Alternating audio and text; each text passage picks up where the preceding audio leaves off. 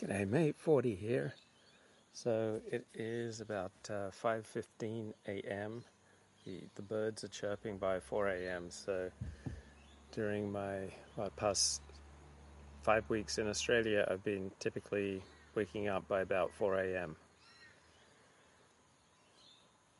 And it's Sunday here, it's Sunday morning, and yesterday was Christmas, and yesterday it was Shabbat, and I'm in Tannum Sands, and there's no synagogue in Tannum Sands.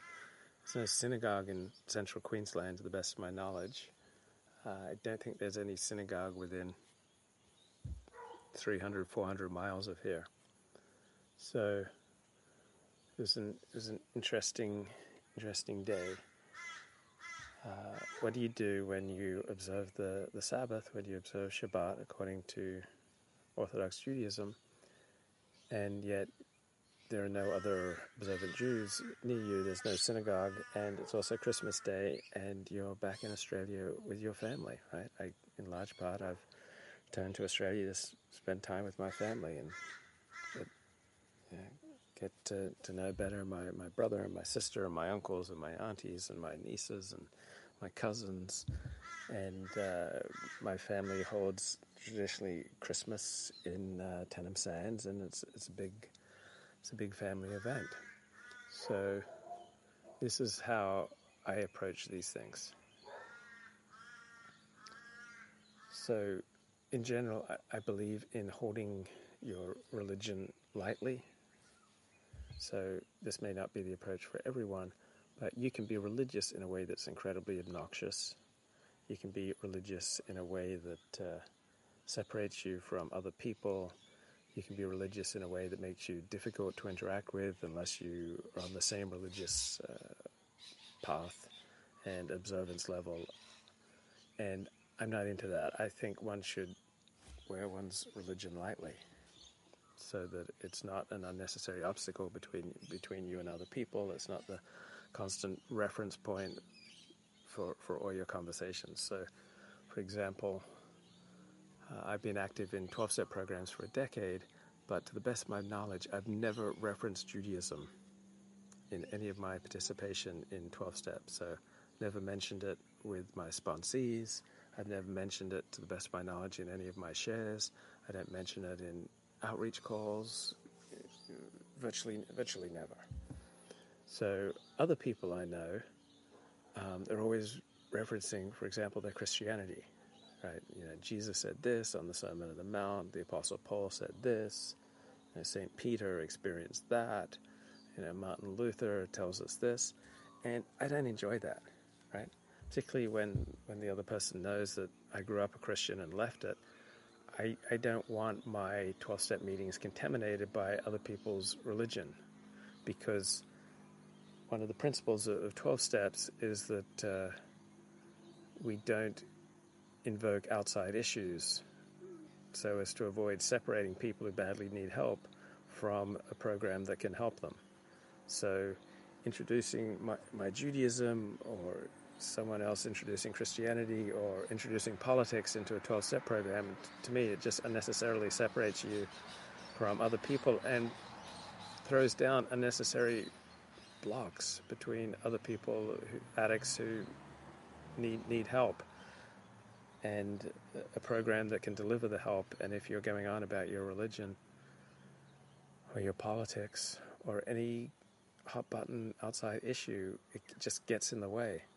So similarly in the workplace, I don't talk that much about Judaism. I just I let it go.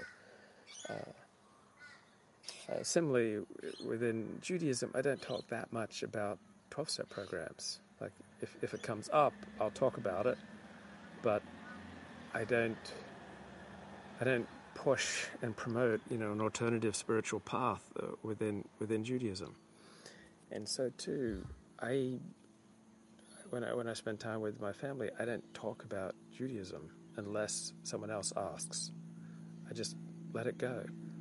And I admit, I find it obnoxious when people have to constantly refer everything back to one thing, be it a 12-step program or be it their religion or be it God or libertarian economics, whatever, when people have to constantly, refer back to one thing, I find it obnoxious. So I guess I'm postmodern. My very simple understanding of postmodern is that there's no one overarching ideology that is sufficient for dealing with life, that is sufficient for explaining the challenges that we face. So that's my understanding of postmodern. There's no one story that is adequate for our story. There's no one story that's adequate for life in the 21st century. A 40 Christmas for all, situational peace on earth. Thank you, Art Bell. So Art Bell, you make a lot of interesting comments, and I really appreciate them. And I think you'll appreciate this, Art Bell. I bought a Shure mic for my iPhone, and I'm using it right now, and to give better quality audio. But unfortunately, I did not buy the video package. So when I try to use my Shure mic with my gimbal, my phone, tilts to one side. So to save $40 on the video package with the Shure mic, now I can't use my Shure mic with my gimbal unless somehow I find a way to add tape and maybe a small pebble onto the other side of my phone to try to balance it out, so that when I walk down the street with my gimbal, that the phone's not tilting to one side. Why didn't I buy the video package? It was just like an extra $30 or $40. And now I'm reduced to trying to tape pebbles onto one edge of my phone so that it doesn't tilt to one side. Also, you suggested that I do more YouTubes about music, and that's a great idea. Along with many of your other suggestions, they're excellent. So Air Supply is my favorite group of all time, and I understand it now through the lens of 12-step addiction. Like the songs of Air Supply, right? Their greatest hits. Are they not all about love addiction? So when 70% of people have a positive self-image, right? Are you sure about this? There's no certainty. Are you certain? Okay, so 70% of people, I think, have a positive self-image. That's what I read when I read up on self-verification theory. And so we all filter all our life experiences and feedback we get through our own self-image. So 70% of people have a positive self-image, and so when they hear positive things, they go, oh yeah, that's right, and they feel good about it. But when you have a negative self-image and you hear positive feedback, then it disturbs you, and it kind of decoheres your worldview. It shakes up your worldview. It makes you feel less secure, because if you have a negative self-image, you prefer to be around people and situations that bring out that negative feedback. So I have struggled with this and the negative self-image, and it's just below the surface. So unless I'm in peak spiritual condition, that negative self-image will frequently, rear its ugly head. And so I think the 30% of the population with the negative self-image, they are particularly vulnerable to addiction. And so when you're an addict, it means that you've found some kind of process or substance that makes the pain go away. Because obviously if you're living with a negative self-image, your life is going to be quite painful. And you could have like some positive experiences, but you're going to filter them through your negative self-image so that you stay stuck in varying levels of self-hatred. So for me, as someone growing up with that negative self-image and discovering the high of falling in love, right, and romantic infatuation and sexual excitement, those romantic and sexual highs would take the pain away. And Air Supply's music, I think, kind of embodied that love addiction that has characterized so much of my life, and has probably played a significant role in why here I am at age 55, and I've never been able to sustain a relationship longer than a year. So it's an interesting question. Why do we love the text that we love? Why do we love the music that we love? And as I understand it now, my love for Air Supply music is because it's the music of the love addict, right? It's the music that reflects my reflects my love addiction and that yearning for escape. Oh man, the mozzies are out here.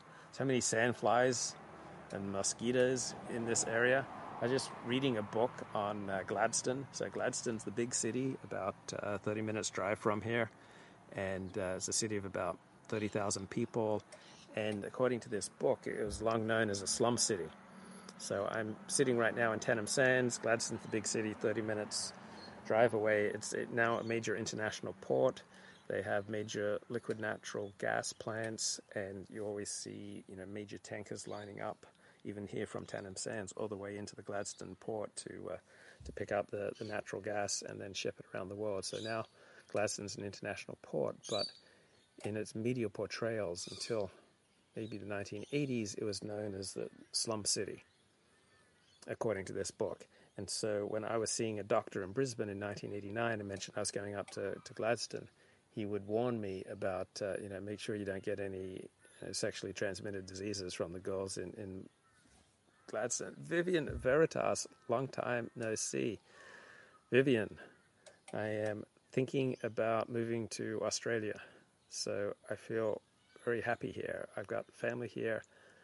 And now I'm about to rationalize and give reasons for why I want to move to Australia. But it's primarily an emotional experience. Right, I had an emotional experience my first morning in Australia, just walking along the beach and feeling at ease, feeling happy. Damn, there's so many mozzies out. Now one's on my mic. Like when I ride the public transport in LA, I'm typically the only white person on the bus. But I don't have that in Australia. Public transportation is a perfectly pleasant experience in Australia. I go to the beach, there are no gangs, there's no rampant crime.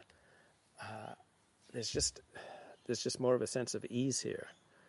There's virtually no crime. There's virtually nothing to be afraid of, and it's really easy to connect to other people because you have things in common. You're on the same wavelength.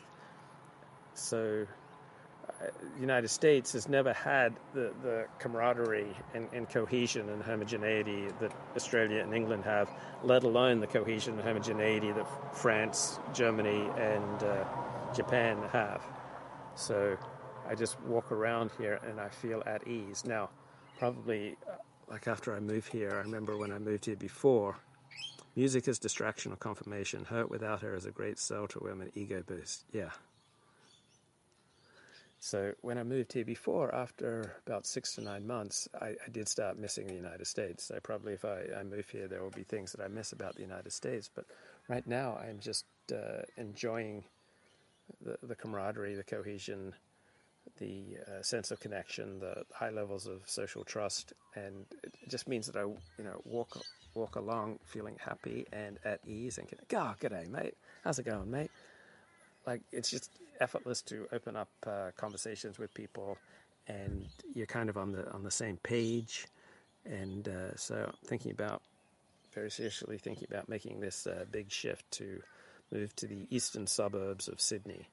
I mean, quality of life is just so good, right? You can use public transport, you can walk around at night, during the day, you're not threatened, you're not under assault. It's very easy to form bonds. There's like a whole thing. There's a whole culture of mateship, right? Where you'll do anything for your mates, and they'll do anything for you. And so I found that in Orthodox Judaism, that culture of mateship, and I also find it throughout Australia, which is absolutely intoxicating to me. So I'm having a ball.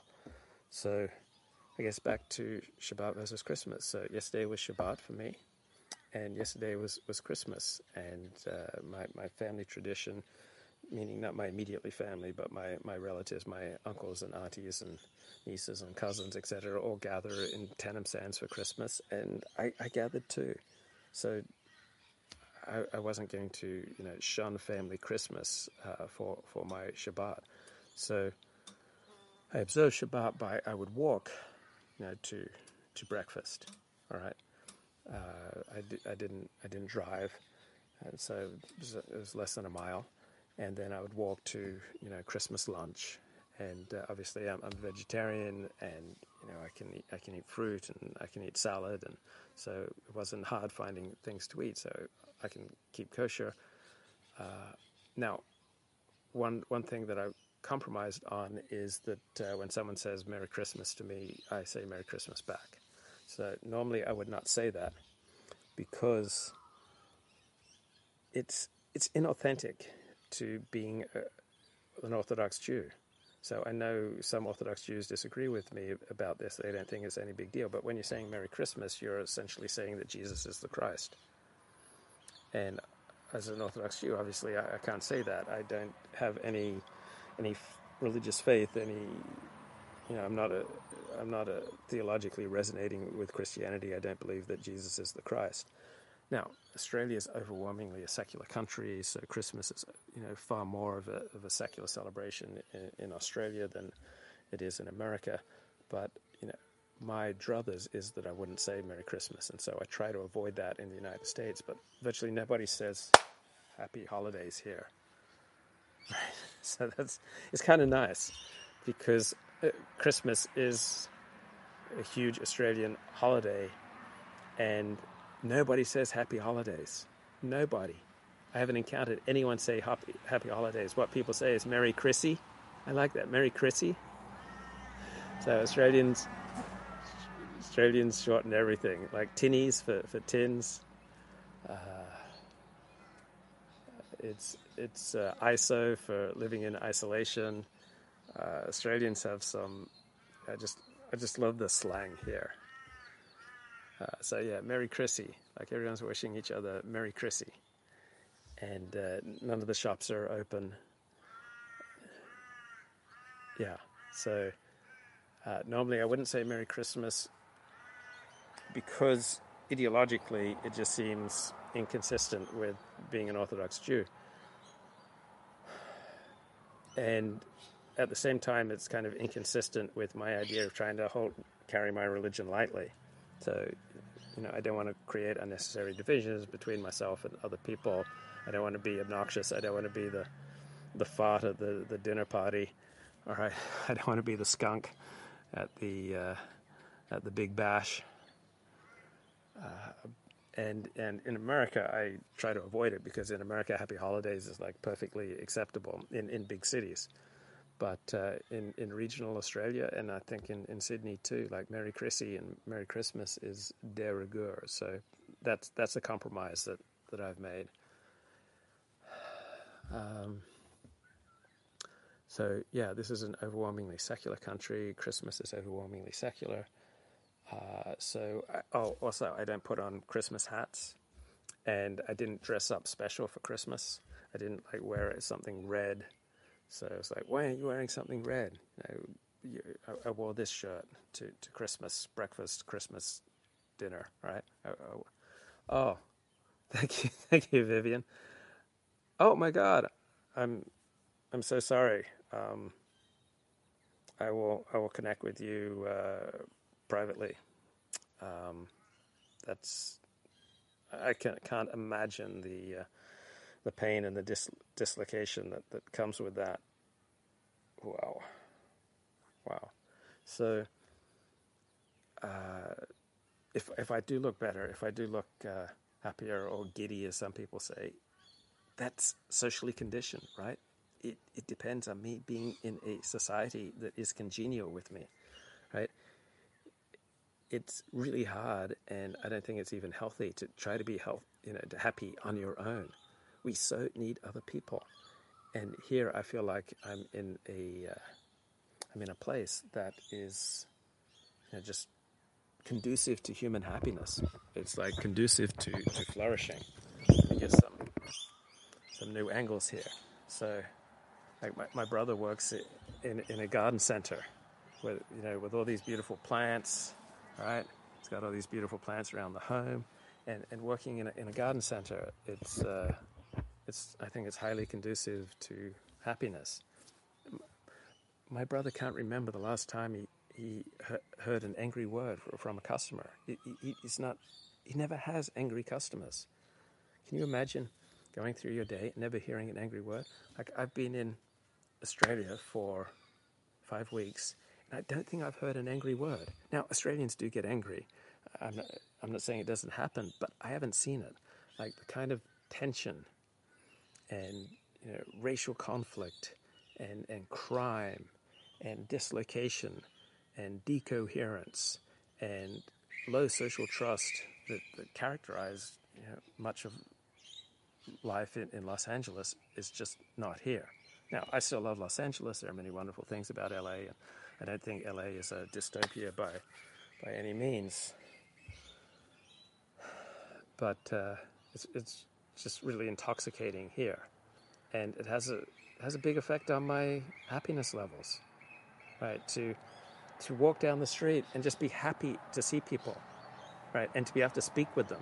So in Los Angeles, seems like half the population does not speak English. So I remember going to Friday Night Live at Temple Sinai in Westwood, and the mayor, Antonio Villaraigosa, spoke to us, and he encouraged us to speak to someone who does not speak your language. Like, how on earth do you speak to someone who does not speak your language? Like, how incoherent is that? So I'm not encountering many people here in Australia that don't speak my language. So there's an attitude among some of my relations like, oh, is Luke still into that Jewish thing? I thought he'd given that up. And that's a totally understandable family reaction, because I am a man of enthusiasms. But there are some enthusiasms that I pick up that last for many, many decades, such as my enthusiasm for Judaism. Now, my enthusiasm for Judaism has waxed and waned, but it's not that I've ever completely lost my enthusiasm for Judaism. It's just that the aspects of being Jewish that excite me change. So I really enjoy that I can go to a synagogue and I can immediately feel a bond and at home and at ease with my tribe, without respect to any of their beliefs, right? Plenty of atheists go to synagogue. Plenty of secular people, secular Jews go to synagogue. You don't have to keep the Sabbath. You don't have to keep kosher. You don't have to believe certain things about God, about the divine nature of the Torah to feel perfectly at home in a synagogue. So while many Christian churches, as I experienced, were heavily divided on lines of ideology, generally speaking, I have not found that in most of the synagogues I go to. There are plenty of non-religious Orthodox synagogues, right? You've got an Orthodox synagogue, you've got an Orthodox rabbi, you've got Orthodox services, all right? And most people who go there are not religious, right? But they go there because it's a meeting place, right? It's a tribal meeting place. It's a tribal watering hole. It's a way of connecting with your people. It's a source of solace and joy and friendship and connection and community and networking and tradition. These are all wonderful things. So I when I was initially getting into Judaism, I was all about the ethical monotheism. That Judaism has this mission to spread ethical monotheism in the world. The teaching that there's one God whose primary demand for our behavior is ethical behavior. There's one God who primarily wants us to be good to one another. And I love that. I still love that. But that doesn't have to be the prime focus of my Judaism. There are days or months, and I can appreciate other approaches, because I know, just for me, I get sick at times of people talking about God, right? To me, it's reductive. But to me, like, God is interested in more things than religion and theology. And so often I experience people who are always invoking God as a flight from reality, right? People want a magic key, and then for many people, God is the magic key. And then for other people, the Jews are the magic key. And then for other people, it's libertarian economics is the magic key, or race is the magic key. or 12-step recovery is the magic key, or psychology or psychoanalysis provides the magic key to how the world works. And there is no magic key. There are some useful ways of viewing life. For example, IQ tests and group IQ levels are highly predictive of certain group life outcomes, right? There are more or less useful ways of understanding things in life, but there's no magic key. And so I find it reductive when people are constantly invoking God as the solution to all their problems, and to the solution to the problems of the people around them, and to the solutions of society. And I find that boring, right? It gets on my nerves. After a certain point, I go, no, like stop talking to me about God. I feel like you're using God as an excuse to avoid reality. I feel like you're using God as an excuse to avoid taking responsibility. I feel like you're using God as an excuse to avoid making hard decisions. I feel like you're using God as an excuse to looking at your choices more clearly. I feel like you're using God to try to escape from the bewildering nature of life and the many questions that life is constantly asking us, the many challenges of life, and you're just trying to reduce it. It all comes down to God. And for some people that might work, but to me, it's just it's like reducing all the wonderful colors and excitement in life to like just one color. Like, I like the color black, but I don't want everything to be black. I like the color blue, but I don't want everything to be blue. Right? I think there should be we should be able to talk about things in a completely secular way at times, and talk about things without reference constantly to God or to religion or to race or to recovery. Like, one note Charlies get really boring. So I had a Christmas and I didn't discuss Judaism once, right? I didn't discuss my Jewish identity once. I didn't discuss my Jewish conversion once. I didn't discuss my Jewish path. I had a Shabbat completely free of any discussion of anything Jewish. I just simply hung out with my family. All these bloody muzzies. And I was wearing my yarmulke, and I didn't dress up in red for Christmas, and I wasn't wearing Santa hats, and I didn't pull any of those things that you pull, crackers or something. Like, two people were like pulling, it's like, and then there's some small gift inside. Not that I have anything against it, but I didn't go all red for Christmas. It was a time to hang out with family, and I didn't discuss theology. I didn't discuss God. I didn't discuss religion. I wasn't the skunk at the garden party. I don't think I was a downer. I don't think I detracted from anyone else's Christmas. Right? We have such a huge effect on other people. And so I think it's really important to me to not be a downer, to add joy where I can add joy, and to add comfort when I can add comfort. And wow, I feel like reciting the prayer of St. Francis, that when there is anger, I'll bring peace. When there is sadness, I'll bring comfort. When there is division, I'll bring harmony.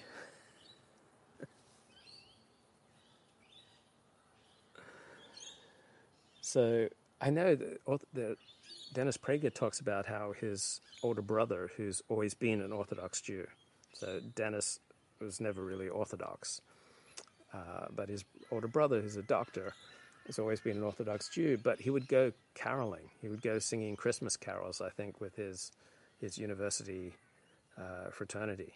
So there are plenty of Jews who participate in Christmas to varying degrees without seeing it as a religious thing. So I find it interesting that there are Orthodox Jews who go Christmas caroling. So I like Christmas. Like, I like Christian culture. I appreciate December being different. I appreciate people being a little nicer. I like the music moderately, mildly. So in home I was in, Mariah Carey's "All I Want for Christmas Is You" was the big song. So I was hearing a lot of Christmas music, so I started Mariah Carey. "All I Want for Christmas Is You" was the number one selection, and then Wham! "Last Christmas I Gave You My Heart." The very next day I gave it away. This year, to save me from tears, I'll save it for someone special. So that was on the playlist. And then "We Are the World." Remember that anthem from 1984 to raise money for starving people in Ethiopia? So I think we need another big anthem with all the rock stars to try to end the civil war in Ethiopia. So I think that the Christians and the Muslims, right, they're engaged in a civil war in Ethiopia. And don't you think that if all the great pop singers got together and sang a song, that could end the civil war, right? We had Farm Aid, and we had Hungry in Ethiopia aid, and now we need a song to reduce murder between Christians and Muslims in Ethiopia. So perhaps this community, we can write that song that ends the civil war in Ethiopia. What do you think? And then also played on Christmas morning here was "Will They Know It's Christmas?" So I think that was the British response to "We Are the World." So that all the British pop singers got together. "Will they know it's Christmas over there?" So those were the hits. So yeah, it was nice being with family, and it was nice not sacrificing who I am. So I think we're constantly faced with choices to sell out our integrity for the sake of connection, or stand in our integrity and risk connection. So let's say somebody wants you to do something. Let's say your spouse, all right? Your spouse wants you to do something that would cause you to violate your integrity in something important, all right? So your spouse wants you to do something, let's say that's a form of theft. That's a form of lying. It's a form of selling out some other commitment that you've made, all right? Any relationship is going to have constant choices between, do you sell out your integrity to preserve your connection to your spouse, to your child, to your parent, to your friend? Or do you sacrifice your integrity to preserve the connection, or do you risk your connection to preserve your integrity, right? And so I think we're all frequently challenged by that. And so sometimes it will cost you a marriage, right? If you're not prepared to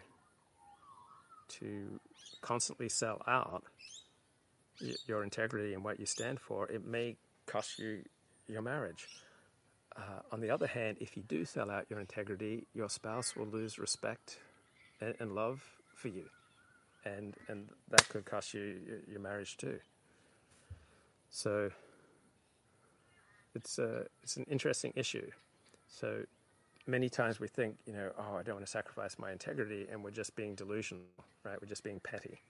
So sometimes it's worth making compromises to maintain connection, but sometimes by selling out yourself and what you stand for and who you are,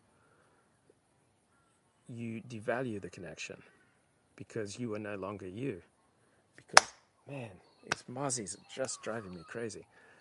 You are no longer you. Like the person that got married, that person is no longer here because you've so constantly sold yourself out and compromised. Now, sometimes compromise is the right thing to do. This is elucidated in David Schnarch's great book, Passionate Marriage. Right? You will constantly be called upon to choose between your integrity and your connections.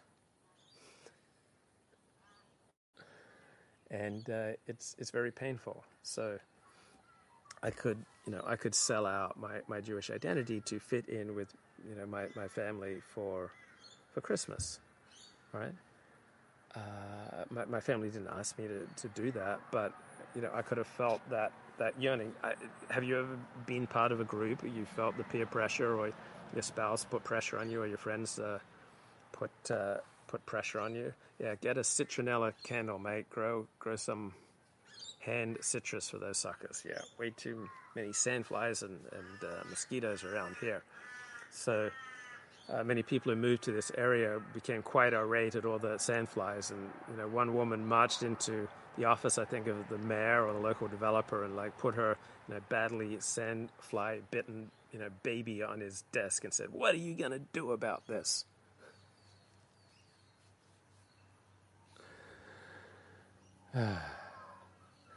Virtually no mosquitoes in Los Angeles in my memory. So Los Angeles, that's one good thing they've done. They've wiped out the mosquitoes. So yeah, what do we do about human connection when it threatens our integrity? And so I think it's really easy just to sell out to try to maintain human connection, but then you're going to feel lousy about yourself.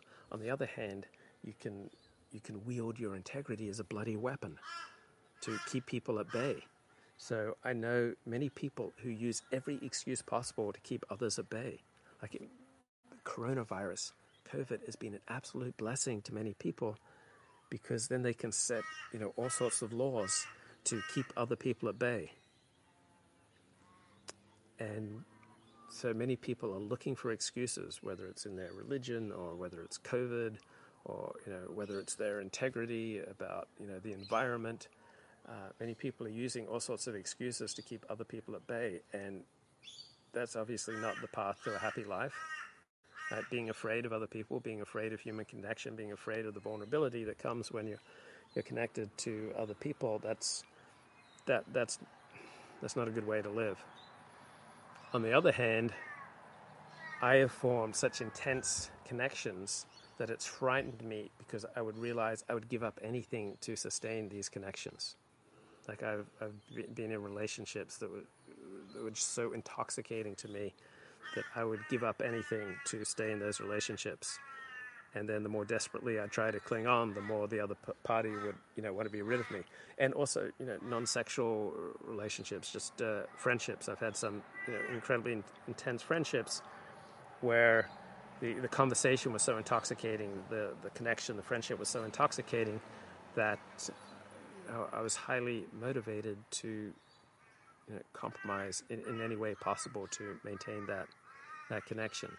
So I know I'm not alone in this. I'm thinking about one friend who doesn't want to get into any kind of romantic relationship because it hurts so much when it ends.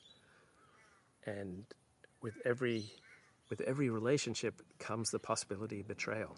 Like as soon as you form any kind of bond with someone, that immediately creates the possibility of betrayal. Betrayal meaning that they may indeed act in ways contrary to your expectations. So we use that hyperbolic word betrayal to label people who act differently than what we expect or what we wanted.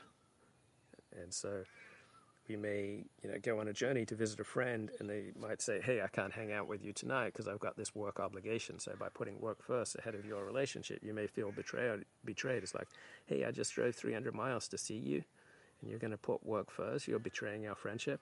And that's like a hyperbolic reaction to someone having different priorities than what you wanted or what you expected. But as soon as we form any relationship, we're ensuring that there are going to be times that we feel betrayed.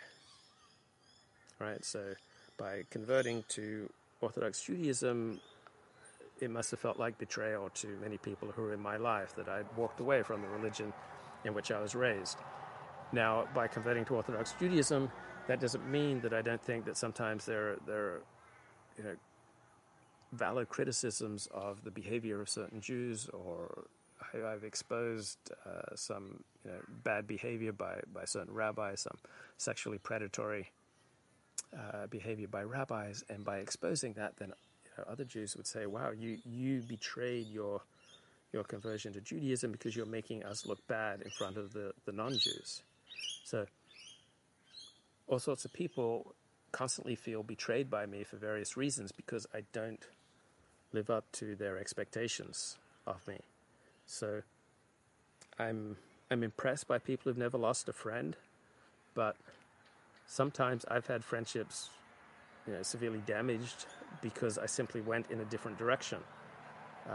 So, for example, when I embraced the Nathan Koffner's critique of the Kevin McDonald culture of critique, there were friendships that were damaged and destroyed by that, simply because it seemed to me that the evidence was pointing in this direction. It seemed to me that Nathan Koffner made a stronger case than Kevin McDonald did, and then as a result, all sorts of people felt betrayed.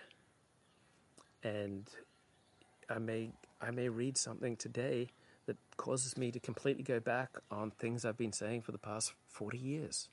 Right? I am constantly changing as my understanding of life changes, as I get new information or new perspectives. Like, I'm constantly changing, and I find that frequently puts a great deal of strain on my friendships or relationships, or even virtual relationships, such as with viewers who are often disgusted when I change my mind on something. So, for example, I thought voter fraud in the United States was a pretty significant deal. And so when Donald Trump appeared to be losing the 2020 election, my immediately thought was, is this voter fraud? And then I investigated the matter, and I found that there's no evidence for substantial voter fraud in the United States. And so most of my audience felt betrayed. I would do live streams where every single person in the chat passionately, vehemently disagreed with me. I had people quite willing to completely burn all bridges to me because I would not sign on with the false allegation that voter fraud played a major role in the 2020 election. So I realize how easy it is to get captured by your audience, right? It's intoxicating to have people appreciate you, and it's intoxicating to build bonds with people all over the world. Every single person in the chat on some streams, so we're talking 10, 20, maybe 30 people. So it's intoxicating to develop an audience and develop a following, or to develop some income. It's so intoxicating that, like any kind of good relationship, you're then heavily incentivized to sell out your integrity to maintain the relationship. So after the 2020 election, I was faced with a dilemma. Did I want to put what I experienced, what I saw, what I felt as my integrity, that I had examined the evidence, and it did not seem to me that voter fraud played any important role in the 2020 election. So I could sell out my integrity and what I understood to be truth to maintain a connection to my audience, or I could risk most of my audience walking away and being absolutely disgusted and berating me. And so I typically choose what I see, what I experience, what I think is my integrity. Of course, I could be completely delusional. So I have usually chosen my integrity, and so a lot of relationships have then gone by the way. So there may have been things that I could have done that I could have carried my integrity more lightly, so it was less obnoxious. But like my father, I've kind of gone through my life and blown up a lot of connections and relationships and community, because my understanding of reality would change. And so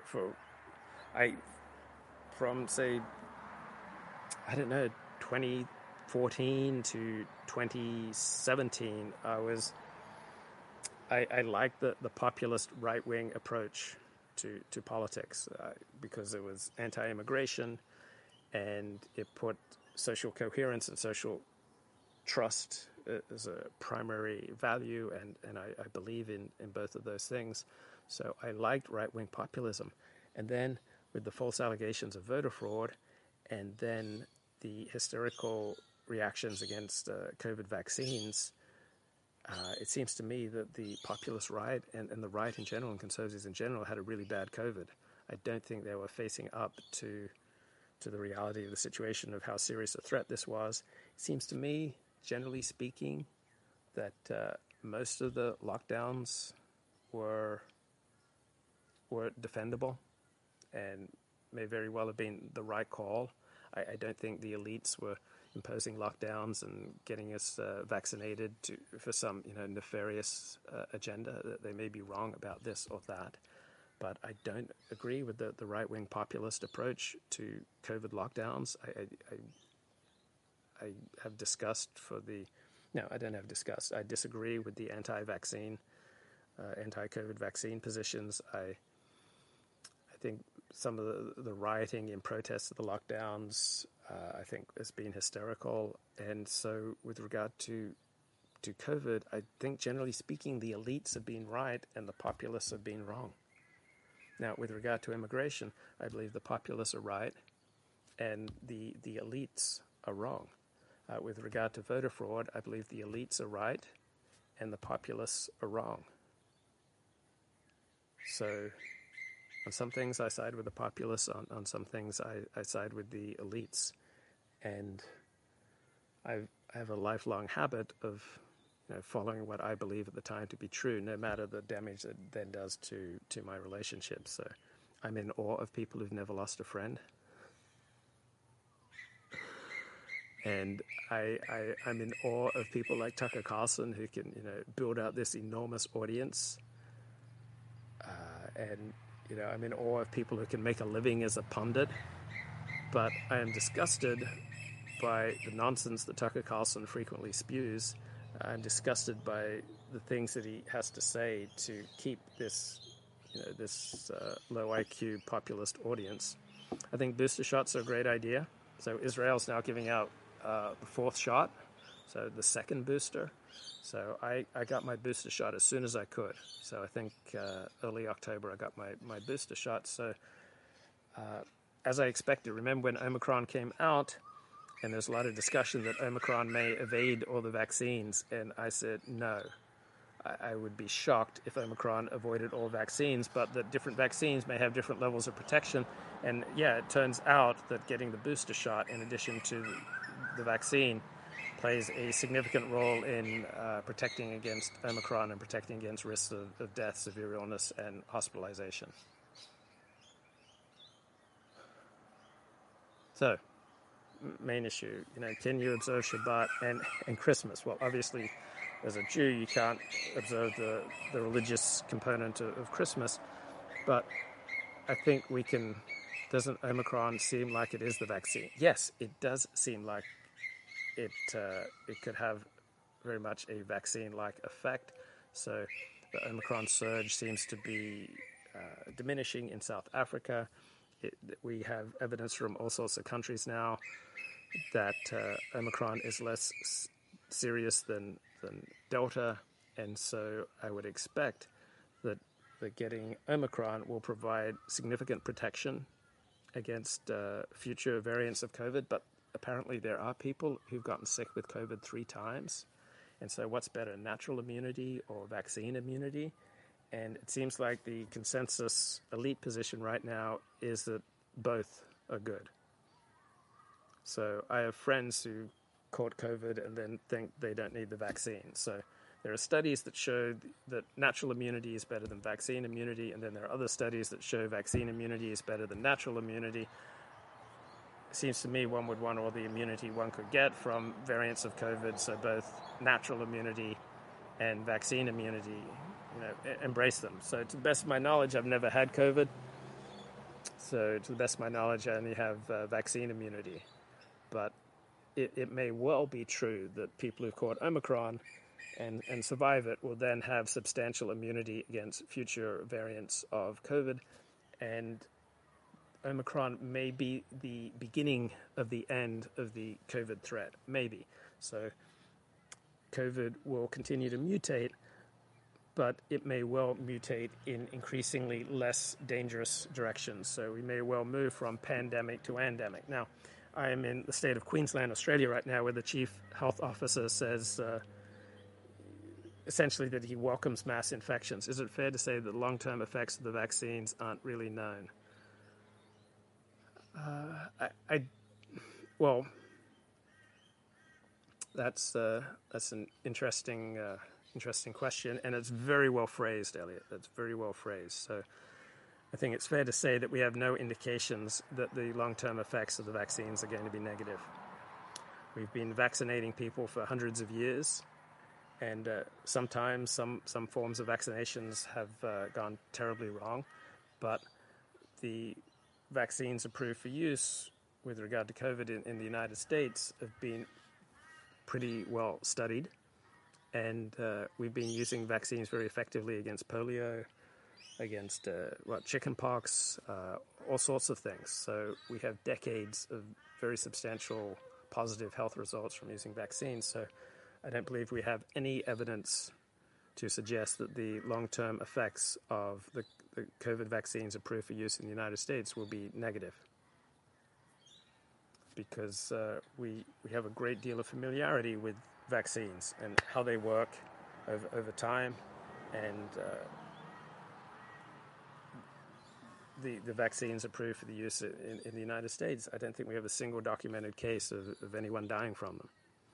So VAERS, people can lodge their adverse reactions to the vaccine, but that's just, someone's self-report. That's not solid data. Okay, so back to the main topic. Can one observe Shabbat and Christmas? And yeah, I think you can carry your identities lightly.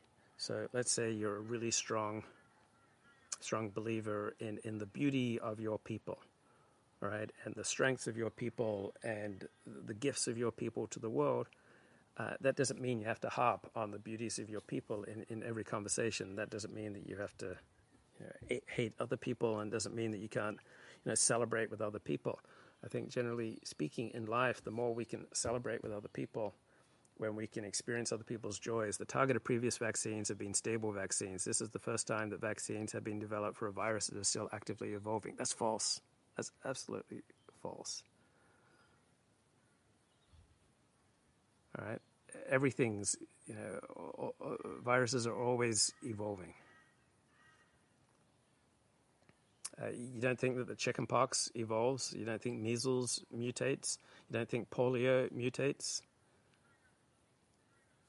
Polio is caused by a virus. Polio mutates. But to be honest, I haven't thought much about what you just raised, so I could do some more reading on it. But yeah, I don't see any reason to be suspicious of the vaccines approved for use in the United States. So there's no vaccine against chickenpox. Okay, smallpox. Thanks. One of those poxes, right? We developed vaccines against smallpox, back in the 18th century, Edward Jenner, when he noticed that the milkmaids would get, milkpox, but that they then would be essentially immunized against smallpox. So we've essentially doubled our lifespans in the past 120 years because of vaccines and because of sanitation. So it used to be, prior to about 100 years ago, most people died of infectious disease. Most people died young of infectious disease. And now most people don't. There's no way to gather long-term evidence on a vaccine that is a year old. Well, there is a way. As time goes by, we will know more and more. So the vaccine was tested for almost a year, and now it is over 2 years. We've got 2 years of testing of vaccines, and we have no empirical reason to believe that there's anything dangerous or anything damaging about the COVID vaccines approved for use in the United States. Now, the China vaccines against COVID and the Russian vaccines against COVID don't work. So, what Chinese products do you most equate with quality, right? We don't think of Chinese or Russian goods as being equated with quality. Yes, previous vaccines were tested for 5 years, okay? And so this time they were tested for 1 year, all right? And they were thoroughly tested, and they were not rushed to the market. They went through very rigorous testing, and there's no reason we have no empirical evidence to believe that they're dangerous. Like, give me some examples of previous vaccines that turned out 10 years down the road, they started producing all these mal effects. We don't have examples of that. When we've had previous vaccines where there were negative results, they happen immediately.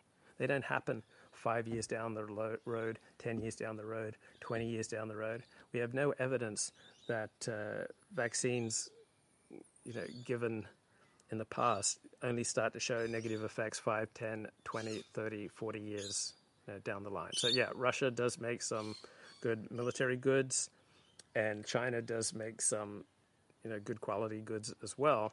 It's just, generally speaking, we don't associate either of those countries with high quality production.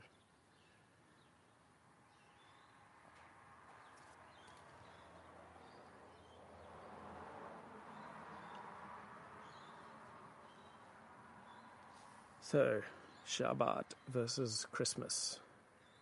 That's my primary topic, and I'm sure there are many Christians who've gone to synagogue and found some sort of blessing for it. What about all the autism? Checkmate. No.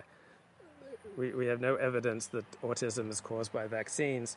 We have more diagnoses of autism because medical providers are getting more skilled at, and testing for autism is getting more competent.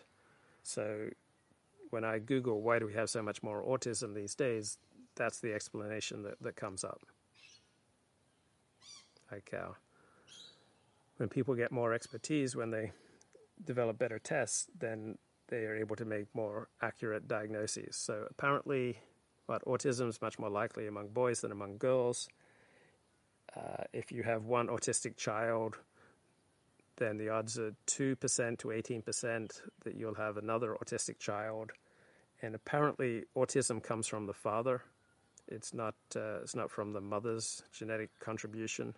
So I was just doing some study on autism. So yeah, Shabbat and Christmas. So it's also another opportunity to recognize that different religions have different gifts. Like there are all sorts of things that Christians do really well that non-Christians can learn from and admire. And there are things that Jews do really well that and Judaism does really well that non-Jews can admire. And there are probably things that Muslims do well. I can't name them right off that non-Muslims can learn from. So we can hold on to our own identity, and we can hold on to our own integrity. Like, for example, Elliot and I strongly disagree about vaccines, and I think we may disagree about voter fraud, and we probably strongly disagree about all sorts of things, and yet we're still friends. So the more you disagree, the more strain that does place on a friendship, but strain does not equal devastation, right? You can have your friendship will be slightly strained if you support different sports teams, if you have different favorite songs, right? So it's not easy to hold on to your integrity and hold on to the relationships that are most important to you, but it's a quest that is worthy, right? So I have tended to volatility in that, I'm holding on to what I think is my integrity, and that's cost me a lot of relationships. And then other people, they fall much more on the side of they've given up their what they think of as their integrity to hold on to their relationships. So I think the ideal is the middle path, right? To try to do everything you can to maintain the relationships that are most important to you while simultaneously not selling out your integrity. And that's a tremendous challenge. So Elliot and I, for example, and Ricardo and I, we passionately disagree about all sorts of things. And yet, Elliot and Ricardo and Haf Galicia and Jim Bowden, these people are important to me. But they're not so important to me that I'm going to pull my punches in what I say on a live stream. I'm not going to change my positions. I'm not going to swallow my point of view. On the other hand, if we're together and we're hanging out, yeah, I may not bring up things that we disagree about so that we can just have a pleasant social time together. So life is a narrow bridge. The important thing is not to be afraid. Bye bye.